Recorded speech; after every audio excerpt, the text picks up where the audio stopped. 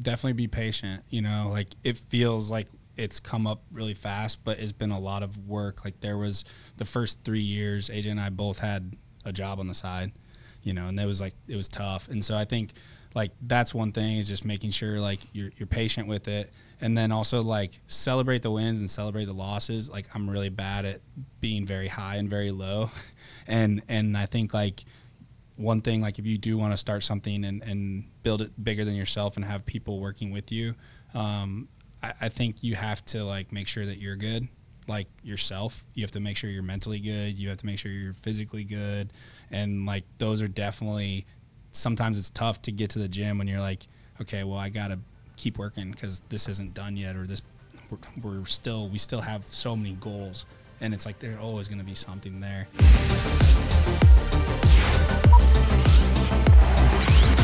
Welcome back to another episode of the Rough Cut Club. I am your host, Joey Nicotra, here with my incredible, extremely talented business partner, Mr. Shane Reitzhammer. Shane, how are you doing, bro? Doing good, man. I'm tired of this 100-degree weather here in Dallas, Texas. 110 right Texas. Now, actually. It's really, really hot. Too hot. Well, dude, this has been a crazy, hectic week for both of us, but I am excited to decompress in the studio for a little bit with one of our very special guests who we have, who is one of Fort Worth's finest, co-owner of 12 Midnight Production Company, welcoming to the studio for the first time, Mr.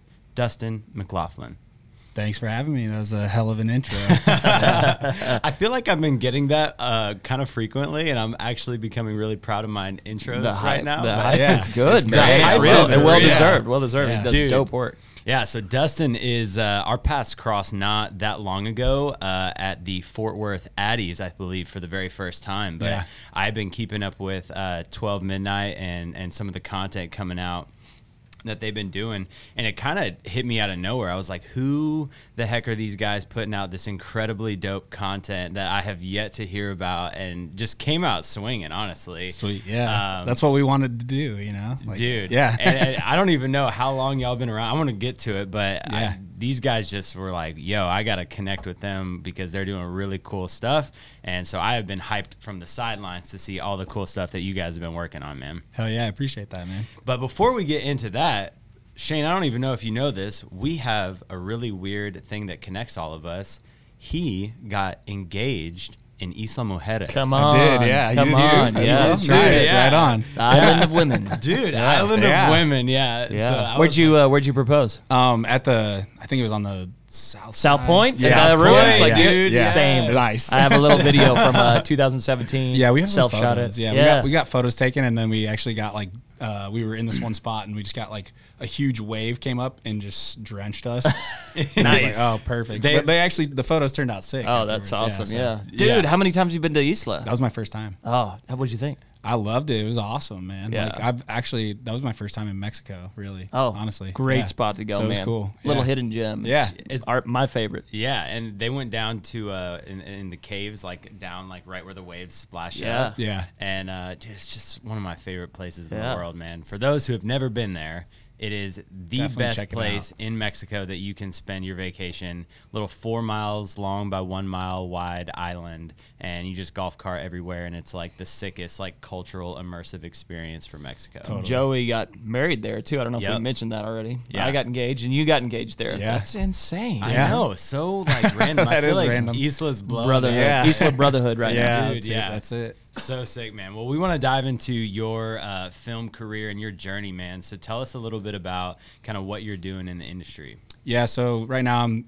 co-founder and director, still editor sometimes, and all that at 12 Midnight. So we are a creative and production company. Currently we have 9, including myself, 9 people, including myself and my business partner, on staff. We have all sorts of super talented people, from designers to DPs to editors, producers, creative directors, all that stuff, VFX, all that. So that's the only thing that I'm doing now. So I've been this is our 5th year of business there, and so we started that in 2018, and it's been quite a ride. So it's been pretty fun to grow. They've been crushing it, man. I love all the stuff I've seen on social, and then I saw you guys at the Addies. Y'all are doing fantastic work. I got to know, and I'm probably jumping the gun. Joey's probably got this question in there. Okay. 12 Midnight. Yeah. Name, origin, that kind of stuff. Why 12 Midnight? What's the story behind it? I mean, that's like one of the hardest things about starting a company is what do I name it? Everything sounds corny. And it's like, even when you're like going through the list, you probably like skip over one and then you come back to it. 100%. We were just actually, AJ and I, when we met, we were at an apartment complex is how we met. We were at the same complex. So we had been friends for a little while and we started talking about the business and the idea around it and what we were going to do. And I was driving back from Iowa, which is where I'm originally from. And I was just thinking and trying to figure out this name. And one of my old mentors and bosses, he had said, always told me, burning the midnight oil, like just that kind of thing. And so I was just kind of playing off of that. And I was like, well, 12 o'clock, like 12 midnight is the time of day when a lot of people it's the morning the next day, but everybody like creatives, like especially when you're starting out, you're staying up at that time. And that's when you get a lot of your good work done. Yeah. And so, there's a couple of other meetings there, but that's really like the main like concept around it. But it's when like AJ's a painter, that's when he paints, when I was like freelancing, shooting and editing and stuff, that's when I would do that type of work.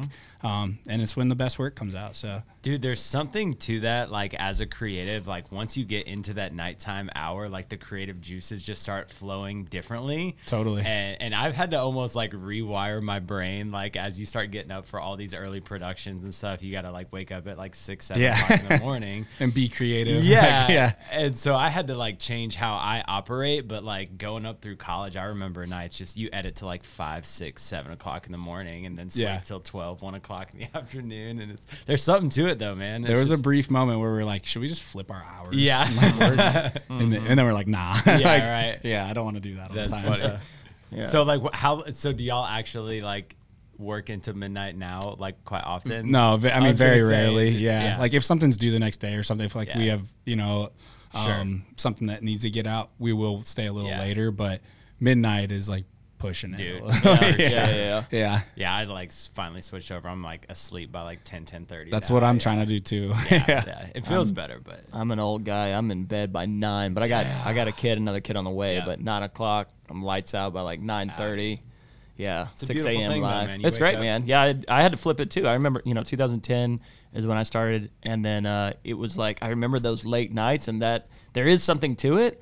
But I so enjoy now, like I'm sure you guys do too. Once you flip over, you're like, that's great. I have my evenings. And I can have a wife. Have a family. You know, totally. Yeah, that's awesome, man. Well, dude, tell me about some of the early days. Like, I want to hear like how you got into the filmmaker that you are today. Like, you're now a director, and that, correct me if I'm wrong, that's like your primary thing that you do. With 12. Yep. So like, pre you being like this director, what did you do in film, leading up to making you qualified for that role? Yeah, totally. I mean, so like I'll go back to college. So that's really where it started. I was in school.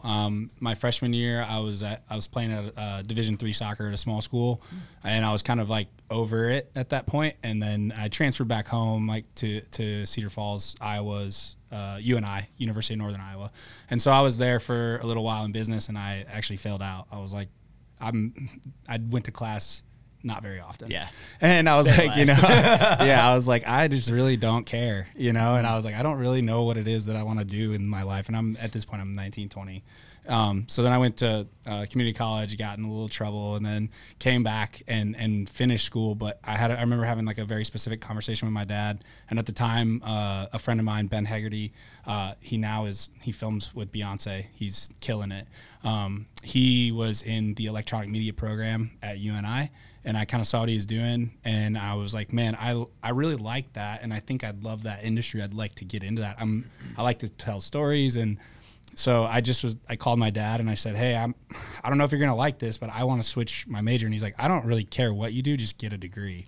Relatable. And I was like, damn, I thought he was going to be mad at me, So then I switched over, and so I went through that program, and I mean, it was very tailored for like news and whatnot. And so I was like, I don't want to do news. Like, I don't want to be in that world. So I started taking a bunch of electives. I took like a documentary filmmaking class. I took script writing class. I took like a class that where literally all we did was watch Stanley Kubrick films and take tests over them and critique them. Dope. Yeah, it was pretty, and it was a night class. It was really cool. Fantastic. So, but yeah, so I went through that program, graduated out of there, and while I was there, I started a wedding videography business on the side because I was like, I just want to make some money. I want to learn my camera. And really, that was like what got me the reps on the camera. Yep. I was shooting every weekend, and it's like the lights constantly changing, and and so it started off with like 5 weddings, and then 15, and then 20, and it kept growing and growing. So I was doing that, and then while doing that, after graduating, I went and applied for a job at a company called Cartograph, and they're a software for asset management for local governments. So sounds really boring. The brand is actually was really cool and recreated in a cool way. And so I saw the job, saw kind of some of the work they had done, and I was like, okay, well, I could get in with this. And they have healthcare, and I'm about to be off of my parents' healthcare at the time, and I'm like, maybe I should get a job. Yeah. You know, and so I started doing that, and that's actually where I met my mentor and boss, Tom Culbertson, and his business partner, Sean Murphy. They were overseeing Cartograph's marketing and design departments. And so I was there for a little while, made a ton of videos with them, created a couple of different video series. One of them was called How We Work, and it was like how these people were using the software to work in local governments. And they were, again, it's like making something boring really fun and cool and interesting was like what the challenge was, you know, every single day. Eventually those guys ended up taking me and a few other people and starting their own branding and design agency. And so there I really like cut my teeth on everything. Like we did full productions where I was having to produce, and I wasn't actually directing at the time there. I was more so just kind of overseeing, working with some other companies and some other guys, and, you know, bringing in the talent and getting the film crew and doing a lot of the production side of it, and then editing it as well. So I was seeing like all aspects of filmmaking at that point, and especially from a commercial standpoint. So yeah, those commercials were really like the first time that I was able to like get a bigger, larger budget production. And then yeah, moving, I got tired of it, burnt out, and I quit. I met my fiance. She was my girlfriend at the time, and I moved to Texas. And I was like, I'm tired of just always making content for other people. You know, I did this because I wanted to do it for myself, and I feel like I've not ever gotten that chance to do it. So I quit and moved to Texas and switched my careers and started selling cabinets, of all things. Whoa. Yeah. And then I was here for about a year and a half, and I was like, I miss it. And so I started doing it all over again. Dang. And started 12 Midnight with AJ about a year and a half after moving here. So How did you and AJ meet, and how did all that relationship kind of come together in 12 Midnight? yeah, birthed? so I moved here, and we both moved into an apartment complex, and it was under construction. And it was me and him were like, I think maybe there was 1 or 2 other people in the same building. There was nobody at this place yet. And the pool was like empty all the time. So I'd always see him walking by, and every day I was like, he's walking by with bags in his hand. He's going shopping. I'm like, what the hell does this guy do? You know? And so I was like, I'm walking my dog. He's walking his dog. Our dogs were about the same age at the time. And I was like, hey, what's up? I'm Dustin. Just wanted to introduce myself. Like, I've seen you a couple of times. I don't know anybody here. Like, I knew a few people here. And so that night he was like, yeah, if you want to come grab a beer, let's go grab a drink. And so I did, and went out with him and his wife, and met them, and we became really good friends. And AJ was at the time working as a financial advisor, personal financial advisor for a like private firm, I believe. So yeah, he was working like 3 hours a day, and we now we work like 30 hours a day. You know? Yeah, right. So, but yeah, that's how we met, and that's the original like starting of 12 Midnight. I mean, we were just literally genuinely friends. We had the same art interests, we had the same music interests, movie interests, and all that. And at the time, I was like listening to a lot of Gary Vee. Yeah, he was blowing up then, and he said a line of something along the lines of, find somebody who is really good at what you're not. And the financial side, it's not that I'm not good at it, it's that it just doesn't really interest me. And I think, you know, that's something where it's like, I know AJ had that experience from a financial advisor perspective, that he was good with managing money. He could understand that. And so that was one of the early things. But now today, I mean, we're trying to get AJ out of that side of the business. It's more strategic, we want him to be more strategic and less in the weeds on the numbers now. So you definitely put like a little golden nugget in there with like just making sure that the person that you're going into business with it does stuff that you don't. Yeah. Because so often people they find someone who's another version of themselves and not the other half that they need for the business. So that's super cool. I always say that Shane and I have that, where everything that I hate doing in video production is what he loves. Yeah. And I wouldn't call it love, but somebody has to do it. So I'm jealous of AJ right now. I'm like, I want out of the weeds, man. Right. Which we're working on that. Yeah, but it's cool, man. And you got to have somebody who is able to support you in the other things so that you can do what you're meant to do. But that's awesome, man. So a couple of things that you mentioned, but one, I want to get into the directing that you're doing now. So it sounds like you had a really extensive background. You did weddings, you worked for the agencies and whatnot. You guys, give me the date that y'all started your company really quick. I always like kind of botch this a little bit, but I'm pretty sure it was like October 2018. Yeah. So it was like the end of the year, and then 2019 was really our first year, like a full year. And that's not that long ago. Like that's four years ago. So I want to know, like, you have such an impressive roster of things that y'all have directed right now. How did you go about like building that initial clientele and then scaling it to where it's at now? Yeah, I mean, like I said, when I moved here, I was like kind of over making this just generic brand stuff, and like nothing against any of that. Like it was good, it was fun, it was awesome. But I was like, I want to do something more interesting. I want to do music videos. Like I really was into music at the time.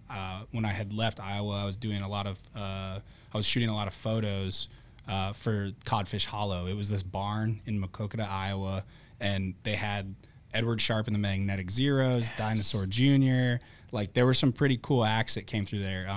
And I was able to photograph them. So I was really into music at the time and shooting music. And so one of the first things I did when I moved here and got a camera again, I started just Googling like up and coming musicians in Fort Worth and sending out DMs. And there was like one person who responded, and that was Abraham Alexander. And that was really the first like, it wasn't a big budget music video, but larger artist at the, he's now is much bigger. But Abraham, at the time, that was when we did the Stay music video in the pool. And so, and then I just, from there, I mean, meeting Abraham and becoming friends with him opened up a couple of doors in the music industry. And then also just other like creative groups and stuff. I started just putting myself in these different creative groups and trying to get involved and meet people and go to events. And Fort Worth has like a really cool arts film scene, and they do a great job of having events and making it inviting, and you can come in there as an outsider. You could be from out of town and you could feel like super welcome. Somebody wants to get to know you. What do you do? What are you good at? And Southern hospitality. Yeah, it's cool, man. So I think that was really like where I started, there like with Abe. And then there was a place called Black House at the time.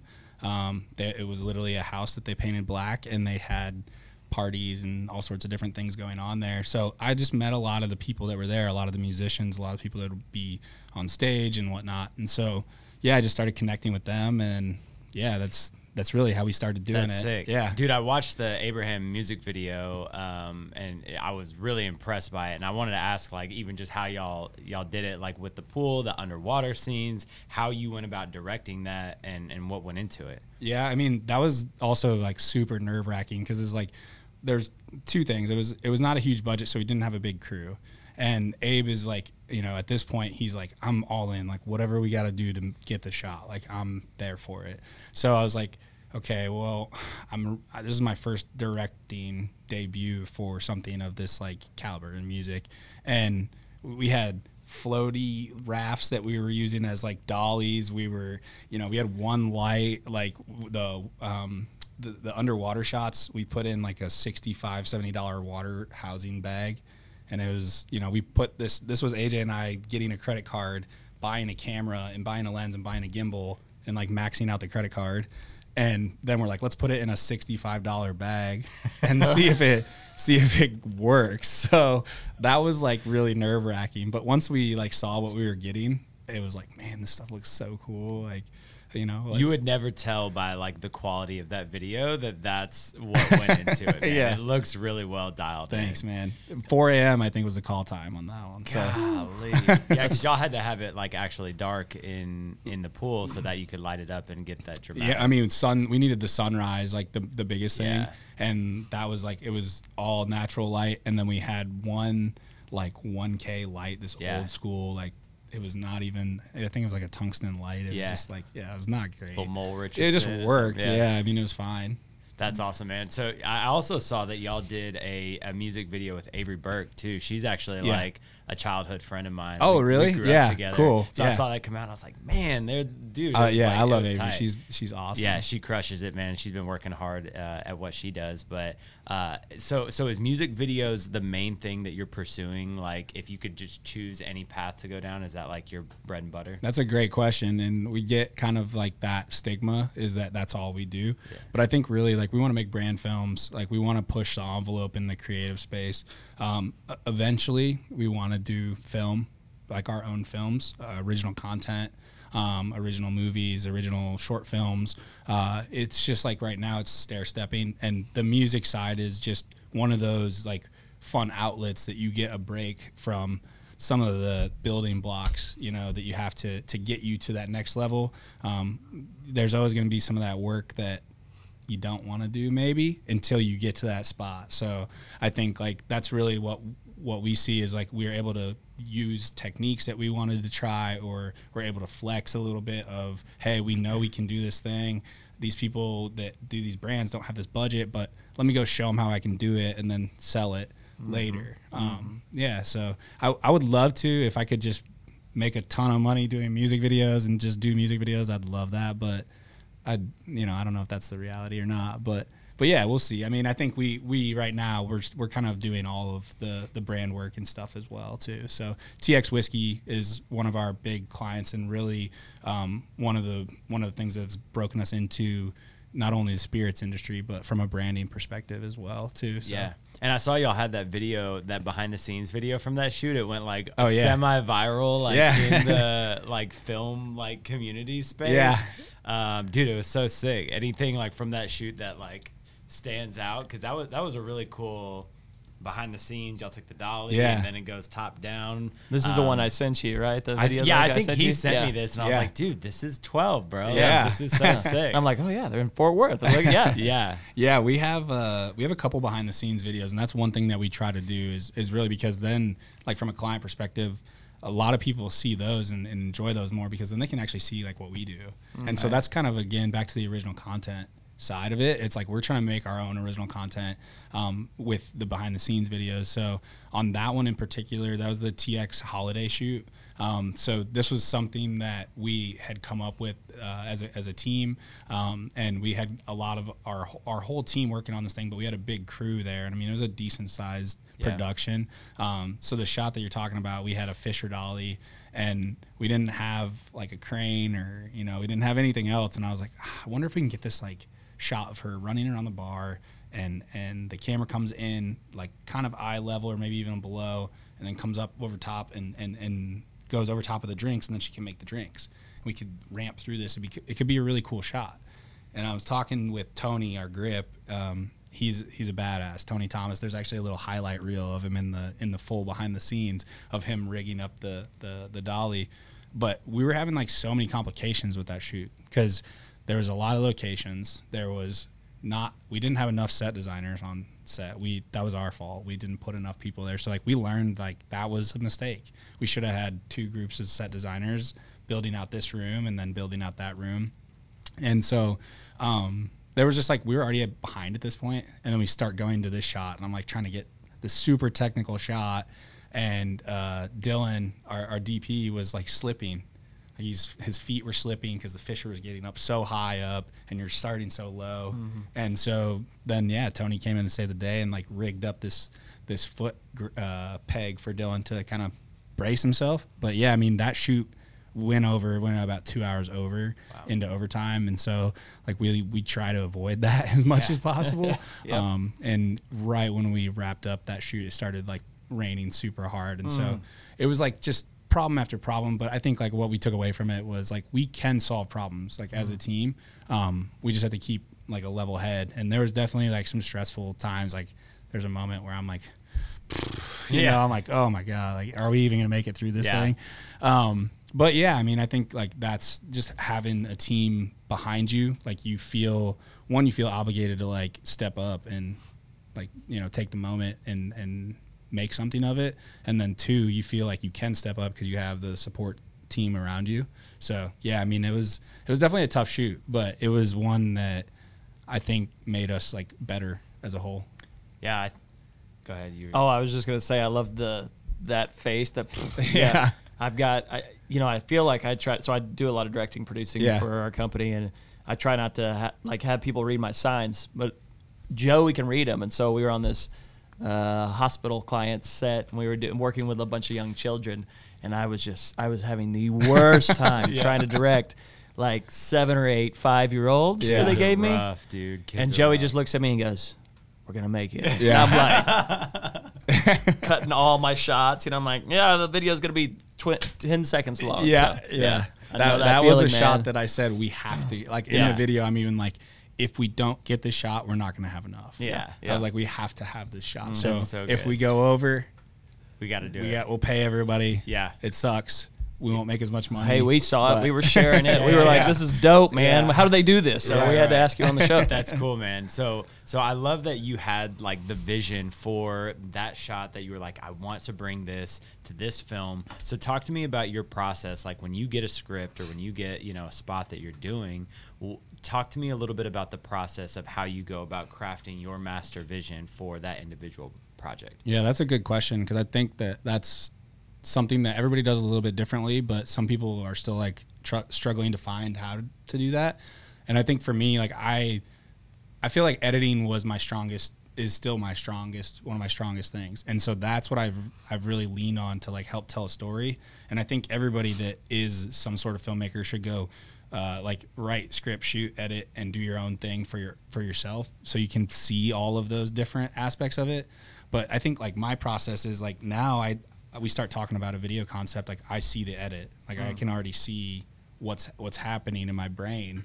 And so it's just like being able to like sit down and put headphones on and put it on paper for me, and just like say, okay, this is like, I just start with generalities, like this is a wide shot, this is, you know, a close-up, this is an extreme close-up, and then I'll go in back through and be like, okay, I want to be more detailed about now what is the framing, and then what is the camera movement to get us to that frame.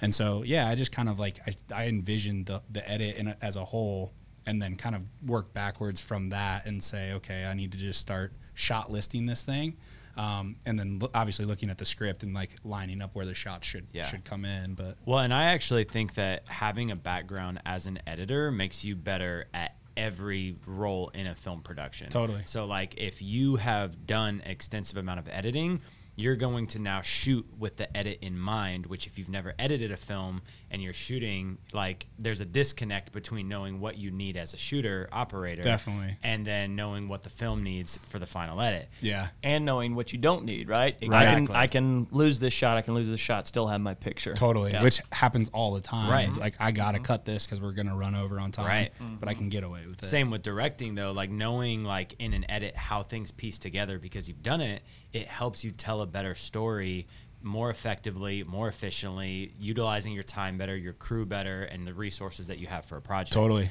Yeah. That's cool, man. So both of you guys are directors, so I always love talking with directors, but what do you feel like makes you unique as a director that, you know, you tell story, like what about you helps tell a unique story in your directing style? This is a tough question. Yeah, that is really tough. But like, it's like I think about it even for me, like as a DP, and it's like having a background because I did weddings too. Yeah.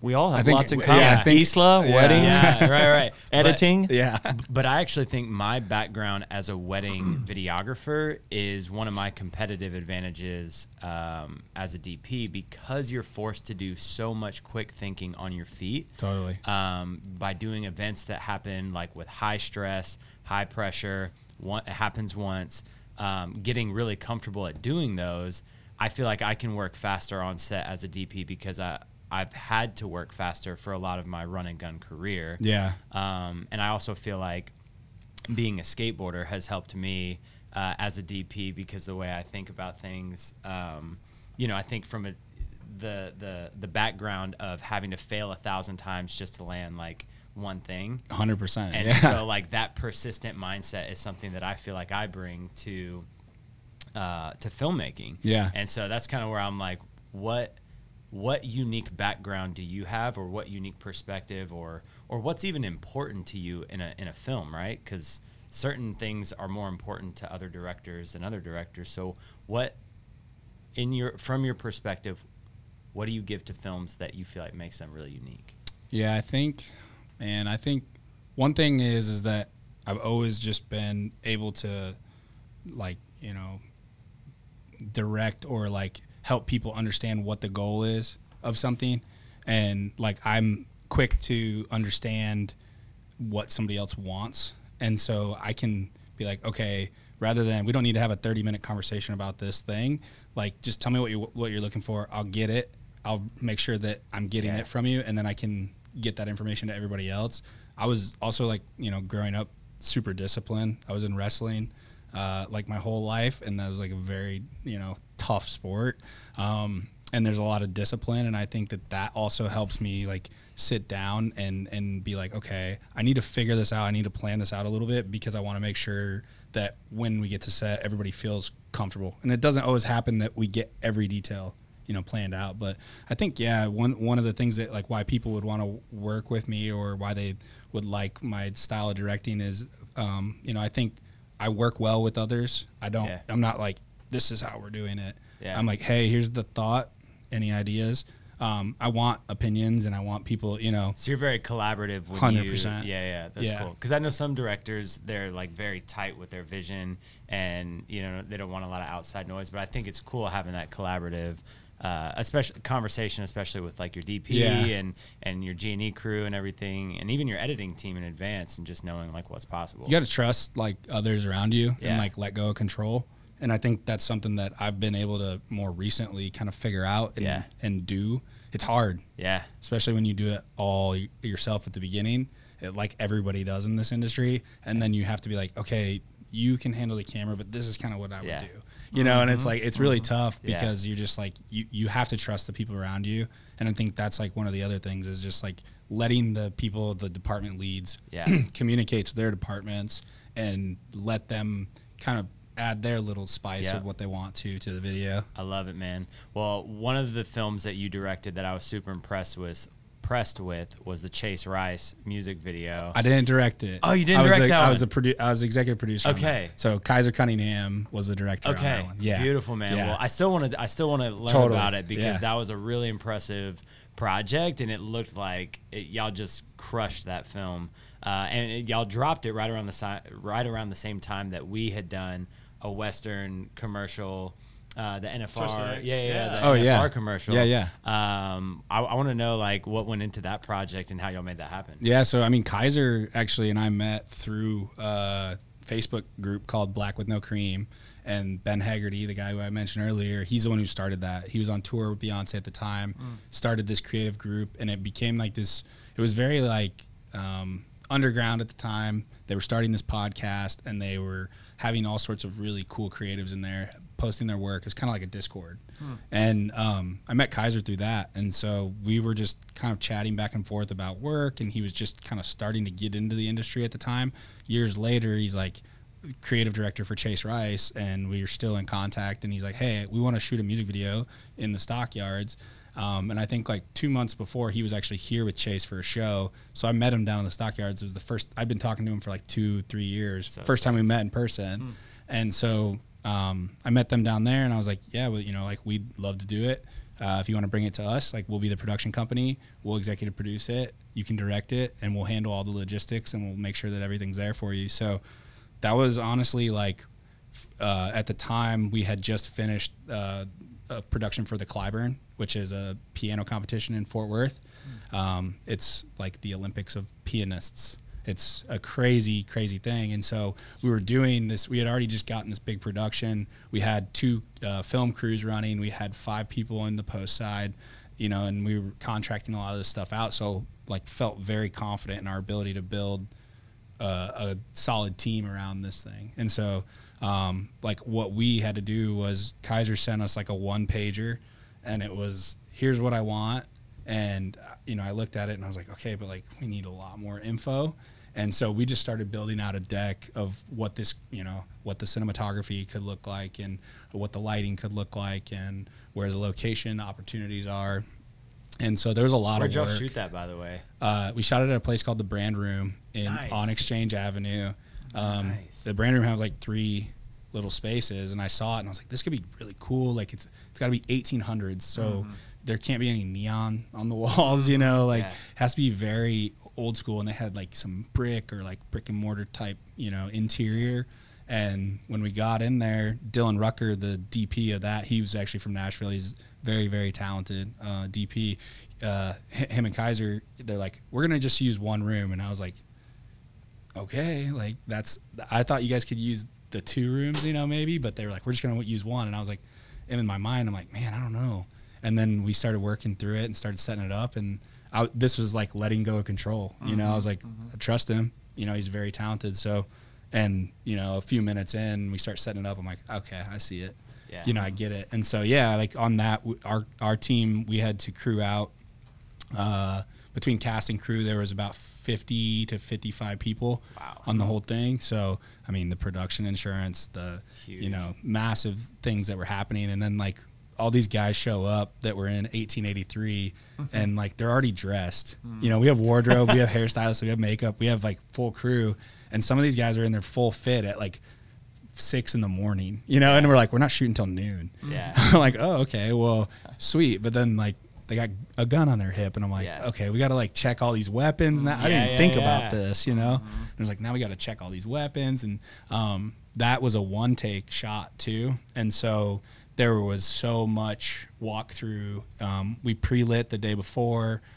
We had like a quick meeting about what the blocking would be, and then the walkthrough, we did that without Chase multiple times. Then we brought Chase in to do a walkthrough, and then we started doing takes, and I think we ended up taking it 21 times. Wow. And I think we had actually used like the 20th take. We just did the, you know, the safety. One for safety. But I mean, it was a challenge because you had to get people to move out of the way. And then there's a whole scene where they come together and do like a little line dance. Yeah. And so we had to move out, like all the extras are pulling tables out of the way. And it was just a lot of coordination. And shout out to Carolyn Bailey, who was our first AD on that. She was, you know, on her shit that day and she was just killing it. And we got out of there like 2 hours early. That's so sick. That happens as well. Yeah, to make up for the time you're 2 hours late. Exactly. Yeah. So. Dude, that's so sick. I want to know like how you approach doing music videos in one room, because I feel like that's such a challenging thing to keep interesting, especially when you go from like after the first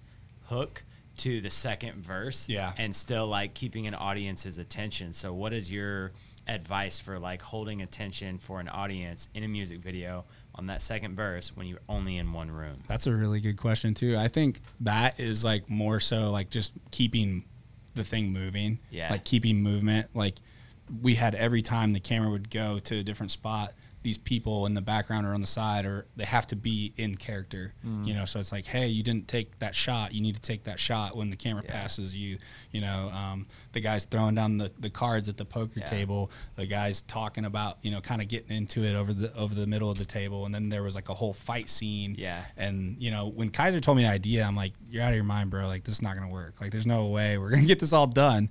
But like, as we just kind of kept talking through it, and I'm like, there's no way we're going to get this dance thing. It was super easy. Like once we actually figured out what the plan was, I mean, I think keeping that interest was also like on Kaiser for, you know, he was the one directing that and making sure like, okay, Chase is going to be starting sitting down, and then he's going to stand up. He's going to have a cigar. He's going to walk through here. He's going to hang by the piano for a second while the guy's playing, and then the camera's going to go off of him and go around the table. So then it's like we put Chase in a different spot. And so using every corner, every angle of the room, and like getting him off camera sometimes to kind of put him in a different location and like build up to that. I love that. So yeah, I mean, it was, again, like Kaiser and Dylan Rucker did a lot of the creative work there, and I just, was there for a sounding board for Kaiser and the team. So that's awesome, man. Well, I think a lot of one, it was a super impressive video, so hats off to your whole team. But I wanna. There's a lot of our listeners that love doing music videos like all of us. Yeah.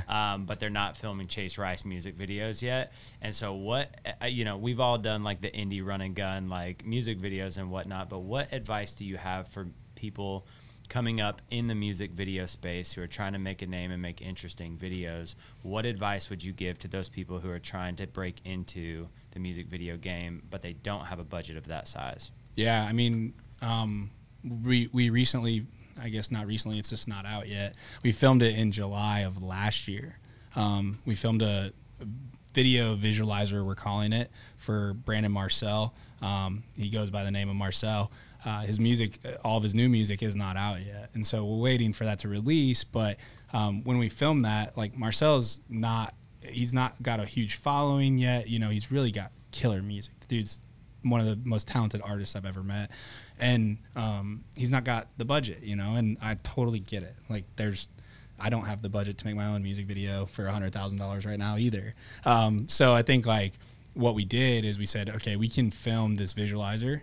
It's like one location. It's kind of like this specific take. I don't want to give too much away, but we figured out this like looping situation of how this video can loop. And so like it allowed us to, first we called in a lot of favors. So make friends with everybody in the industry that you can, and call in those favors and do favors for others too, to make sure that you can get that, and do the favors without expecting anything either. You know what I mean? And I think that's really like, we're just genuinely, we want to make cool shit. And at the end of the day, that's like what we were able to do with this, is like every G&E person that was on it and every camera person that was on it, they're able to like flex a little bit. And so it took it from a 12-hour day to a 6-hour day, and we're getting this one single take. So we got to light one scene.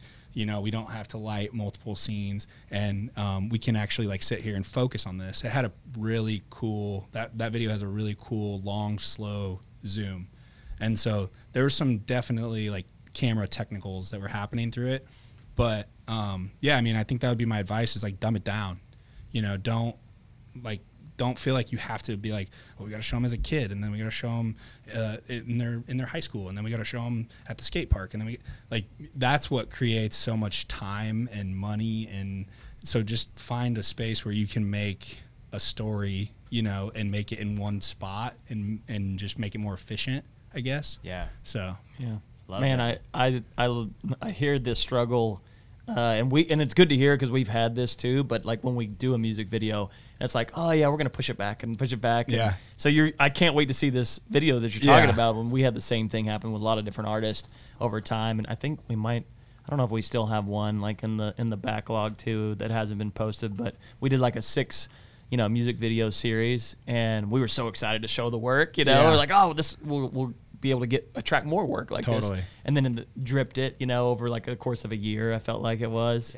Yeah, we had one shot in our reel that we put in there, because I was like, man, we filmed it this year. It was cool. Like I asked Brandon, I'm like, man, can we throw this one clip in here? And he's like, yeah, that's cool. So yeah, that's dope. But yeah, man, and I think like that's just making the friendship connection too. Like me and Brandon are tight, like outside of the music. Even if that stuff wasn't happening, we'd still be friends, And I think like that was really the one thing that gets you to find those people. Like with Abraham, with Brandon, I was able to get the Leon photo in his album, and so like that was like connection from those guys to be able to get that bigger thing, and it, not even that wasn't like a great payday either, but it was like a really killer like thing for my resume, you know? Yeah, and a lot of times the things that aren't a great payday can be the stuff that helps build your portfolio to help get you that next big payday. Yeah. And so like a lot of my favorite passion projects that I did for nothing or I paid to accomplish are what helped get me into the door to shake hands with the right person to get the next paycheck. Yeah. And so it's a huge thing to, and we were even talking about on our last episode, you know, a lot of times if you are given an inch, like a creative inch, but you take a mile, even if you don't get paid for it, it will help give you the next project to pay you for the work that you did on the previous Totally. And AJ, I mean, AJ, my business partner, he's really, really good at creating those relationships to get to get that work and then to keep it too. Like, I think that's one of the hard things is like keeping that work and keeping those relationships because there's so many people out there making stuff. So it's like, there's no reason that somebody can't just say, oh, I want 10 different directors to direct my music video, each of my music videos. But that's one thing that, you know, he's really taught me is like just making sure like you're following up and like caring about the person that you're talking to, like actually give a shit about them. Yeah. A little bit, so. So cool, man. Well, dude, you guys have built like a really impressive company. It's been really tight to watch it just from the sidelines, watch all the projects that y'all are doing. For someone who is on the come up and looking to, you know, they're building their studio or they're building their indie film career, do you have any advice that has really made an impact on you and how you've been able to just, you know, expand and excel your career for the next up and comer? Yeah, I think definitely be patient. You know, like it feels like it's come up really fast, but it's been a lot of work. Like there was the first 3 years, AJ and I both had a job on the side, you know, and it was tough. And so I think like that's one thing is just making sure like you're patient with it. And then also like celebrate the wins and celebrate the losses. Like I'm really bad at being very high and very low. And I think like one thing, like if you do want to start something and build it bigger than yourself and have people working with you, I think you have to like make sure that you're good, like yourself. You have to make sure you're mentally good. You have to make sure you're physically good. And like those are definitely, sometimes it's tough to get to the gym when you're like, okay, well I got to keep working because this isn't done yet, or this we still have so many goals. And it's like there's always going to be something there. My fiance, she tells me, oh, this one time I had got free tickets to Kid Cudi at AAC, and like I love Kid Cudi, and I was like, I don't think I'm gonna go. Like I'm so busy, and she's like, just go. Like work is gonna be there tomorrow. And so I was like, you're right. Like I'm just gonna go. So I did, and so it was like one of the most fun concerts. Like it was super killer, you know. And I was like, I'm so glad I did that. So I think just like being there, you know, being present like in your life for your, whether it's your family or your friends or your people around you, but like not getting too lost in the sauce of like making this thing, you know, you got to step away from it sometimes and just like look at what you've done so far and just keep building it, you know, don't get too caught up in like, oh, that was tough. That didn't work out. Oh, that was awesome. Like, this is crazy. We're going to be huge, you know, like you got to keep it level. Love that, man. Yeah, that's definitely something that I've been working on this year is to try to get re-grounded in just like friends, health, my personal, you know, mental health and all of that, man. And you can't get lost in work to at the expense of those things. Yeah. Although it's still a struggle. He did show up to the podcast today and told me he hadn't eaten in 18 hours. I was like, Joey, bro, we got to get you some food. Yeah. And then I'm over here like, yeah, the gym thing hits hard because like since 2020, I'm still using they shut the gyms down. I'm using that excuse, you know? And so I can work the extra hours. So anyways, but yeah, I feel you, man. That's a great priority is so important. And like you said, the experience, like one of our pillars is experience is everything. And so it's just enjoying the ride too, right? Yeah, like, you know, yeah. I love that you said celebrate the losses because that's really hard to do. And over the past several years, like we just had, I won't say on the podcast what happened. We had this huge internal issue and, you know, we're laughing about it. We're like, dude, this is going to make a great bit in a TV show that we'll make one day, you know? Totally. So, yeah, that's one thing in our BTS videos that we always do is try to show some of the like not so pretty side, you know, because it's not all gravy, man. There's definitely tough moments on production sets, and it's a fast industry. Yeah. So yeah, I think it's like you have to be a little like, you know, we see all the cool shit that happens out there, and we're not sitting there like, okay, like everything that we do is perfect. There's no way. Like you can't. So. No. It's very relatable, man. Well, before we get to our final 5 questions that we ask every guest, what is next for you, man? What's on the goal sheet for you for the rest of the year or the year to come, and any other exciting projects on the horizon? What's next for you, man? Yeah, we got a couple projects coming out. There's one with Abraham Alexander and Wilder Woods that was filmed in studio.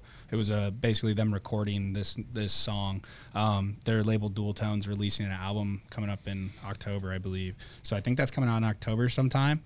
And then obviously, like, hopefully Brandon's video can come out whenever. But yeah, I mean, we have a lot of other projects going on right now with TX, and then with Pernod Ricard on the spirit side. The alcohol industry has treated us extremely well over the years. AWC, which is like their whiskey collective of all their American whiskeys. We've been doing a lot of work with them too, and so yeah, that's kind of where we're at. And then I'm sorry, what was the first? Oh, just like goals for the rest of the year. Yeah, the goals. Man. Yeah, so we just opened up our own space. So it's the first time that we've not been in a co-working space.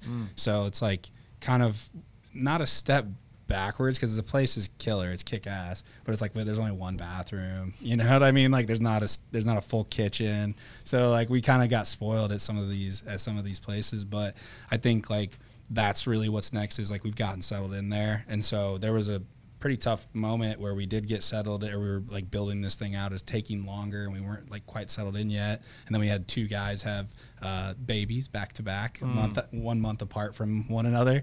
And so that was like just a really like tough moment to be able to like, okay, we're having to work through this. We didn't have a paternity leave in place. We had to figure that out, you know? And so we did. And like we treat everybody, like we try to make sure that everybody's like super happy at work. Like we work 4 days a week. Monday through Thursday. We're off on Fridays as much as we possibly can be. We have 401k, we have healthcare, everybody's on a salary. And so, yeah, that's the next goal, is to just like keep moving that thing forward and kind of get our sales back to where they should have been, just from that little lull that hit. But yeah. Dude. I'm sorry, I'm sidetracking, but 2020 when COVID hit, right? Yeah. How did that affect? Because you kicked it off right at the end of 2018. 2019, you're probably going full speed, and then 2020 happened. And I'm always curious, like, it ended up being one of our best years, 2020, because I think everybody knew that. But we were doing a lot of brand and corporate and, you know, hospital content. But how did the COVID thing affect you guys as well? Yeah, it was tough. Like, there was definitely like 19 was really, we had a lot of success but it was just AJ and myself, and we weren't paying ourselves $1. You know, everything that we had sold went back into the business. I think at the end of the year, we bonused ourselves out like $3,000 or something, you know? And so it was like, we just kept all the money in the business. And then the next year we had like this South by Southwest thing lined up, and we had all this stuff. And then it was like, boom, it was gone. It was like $200,000 of business just gone. And that hurt us. Like, you know, we took a hit, but we just, timing wise, it was like super lucky. We didn't have any full-time employees at the time. It was just AJ and myself. We had these other side gigs that were a little like supporting us. And then, you know, we ended up end of 2020. We got to a spot to where we could hire our very first employee.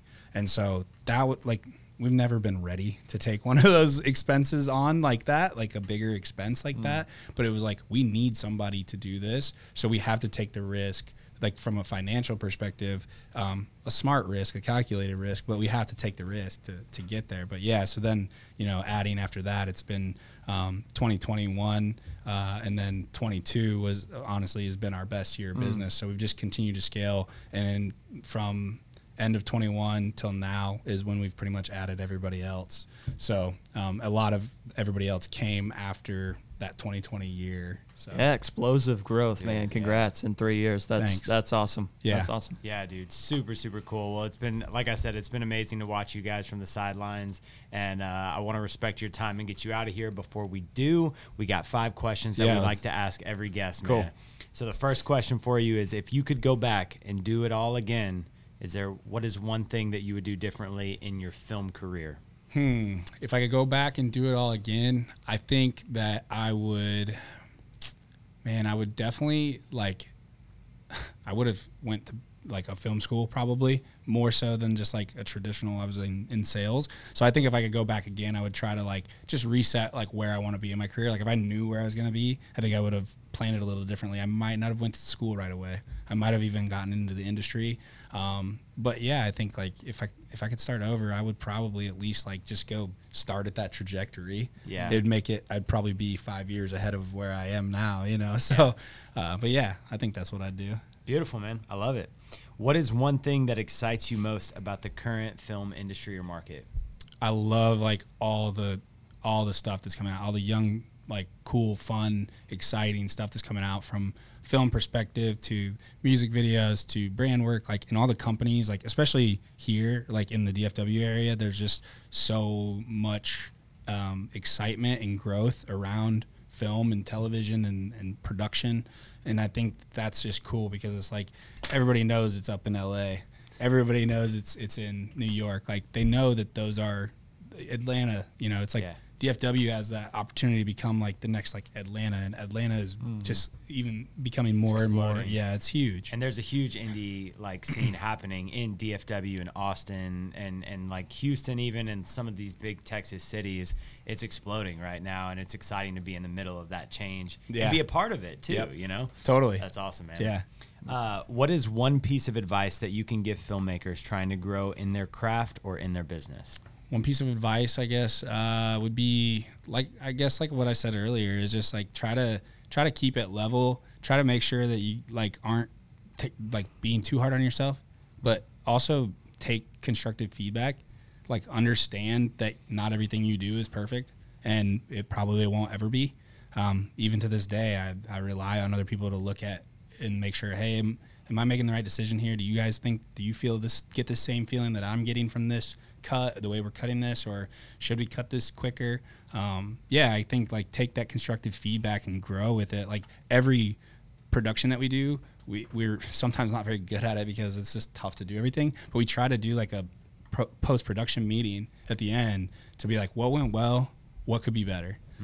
It's never really like what went wrong, because we don't want to like harp on like these bad moments, but it's like they're learning opportunities, every single one of them. And so I think make sure that you allow yourself like some brain space for that and some time to do that. That's a really good idea too, just doing that post-production like debrief on like what could be improved. Yeah. Because not only does it set the rest of your team up for like success to be better in that role, but it's going to make future projects just better overall when your team is getting constructive feedback along the way. Totally. And that's one of the things that we try to do as well. We don't do it in the form of a meeting. We typically just do like little like notes on the project, but it's like I've seen those notes help our team grow and myself grow as well, as someone who's actively on set very often, getting the feedback of, you know, this didn't, you know, get executed as good as it could have. I'm going to be set up for success better on the next time. Totally. One of my things is like, if I make a mistake, like I never want to make it again. Right. And so like, I want to know, and then I want to learn from it. And I want to make sure that I don't do that thing again if that's what was causing the mistake, you know? So That's good, man. Where do you think that we are headed in the filmmaking industry right now, or should be focusing on? Man, where are we headed? I mean, it's like film in general, like it really interests me because I'd love, like, it's so easy to make a short film these days. Like, it's not easy, but it's easy. You have the tools at your disposal. You have the people. You don't need a lot. You can use your iPhone. You know, there's all sorts of ways you could go about it. But I think like it's so easy to make something these days that it's like there's cool stuff coming out, and they don't have all the gear, they don't have all the big budgets. And so I think that's like what's really cool about the industry is like even just, you know, seeing some of these like big budget movies that don't have as big of a budget, they look like they do just because of the way that the people executed, you know. So I think that industry is like, it is really interesting. Like, you know, the Barbie movie just came out, and it was like the highest grossing female director of all time. Like, it's incredible. Like, you go see that movie, and it's like the set design was like all practical stuff. Like, it was killer, you know? And so I think like that's what's so cool is like people can be ultra creative today because there's so much stuff around them. So yeah, I mean, it's just like the sky's the limit. It's definitely, you know, I try not to compare myself too much. to other people, because I feel like comparison's the thief of joy, you know? And so I think, you know, trying to not look at something like the Barbie movie and be like, oh, I'm never going to be there, because I bet Greta Gerwig wasn't ever like, we're going to make this massive thing, when she was, you know, she probably had that thought in her brain, but she probably had the same thing that's going through your head. Like, man, we're just not there yet. Like, we don't have those big budgets. So yeah, I mean, I think it's so creative. It's crazy. Everything's just like at your disposal now. I love it, man. Yeah, it's a level playing field. I think that's such a and so then creativity wins. That's a great way to put it. Yeah. Creativity wins and storytelling wins, right? Yeah. So now you can. It doesn't matter what you're using. There's just so much access to be able to be a creative and tell stories. Yep, 100%. I love it, man. Who is one filmmaker that you admire and why? Who is one filmmaker that I admire? Man, I think he was kind of a little bit of a little rude maybe, but like, I mean, obviously Stanley Kubrick, like, I mean, I took this class on him, so it was like, it was crazy cool to see how his mind worked. And like, he'd do these uncomfortably long takes, and he would, you know, he worked his actors to you know, a bloody pulp. Like, you know, there was a lot of like things that would come out about how many takes he would do. Like, they'd get it on the third one and they'd do 68 takes, you know. And I think like that's one person, like, obviously he's not here anymore, like living filmmaker. I don't know. I mean, Jordan Peele, like, you know what I mean? Like, if I'm talking like about somebody like that, I think Jordan Peele, like, he's kind of done something different than your traditional. He's shaking up the film industry 100%. Yeah. So I really love like what he's doing. I love all of his films. Yeah, man, he's So definitely sick. one. Jordan's, it's been so exciting to see his trajectory, and I feel like he's just getting started. Yeah. Like, only made like, what, 5 films or something like that now, but dude, his films are out of this world. Well, and I mean, Key and Peele too was like so Oh, killer yeah, before that. But it's so funny, like, how different the films are from the stuff that he used to make, like in that like raunchy comedy type like genre, and then he comes out with these crazy like super high intel, like, make you think movies, and it just shows like his range as an artist, and I'm excited to see the next movie that he makes, man. For sure. Wait, I got to know, since you took the Kubrick class, did he film the fake moon landing and we never went to the moon? They didn't go over that one. No, but it's all over the media right now. Right. Yeah, honestly, probably. I've seen some crazy 2001. stuff. Yeah. man, They're going recently. back now, though. They have some interviews from him. Yeah. It's insane. It totally could have happened. I mean, like, if you watch like 2001: A Space Odyssey, like, you could totally see that. Yeah.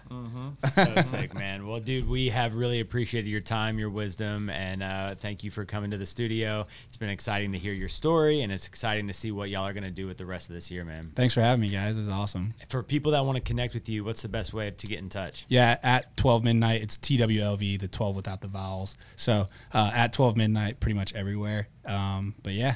So sick, man. Well, thank you again for dropping by the studio. This has been an amazing episode, and I will be signing off for Shane, the conspiracy theorist, right, Zammer, on this episode of the Rough Cut Club. Go to the moon.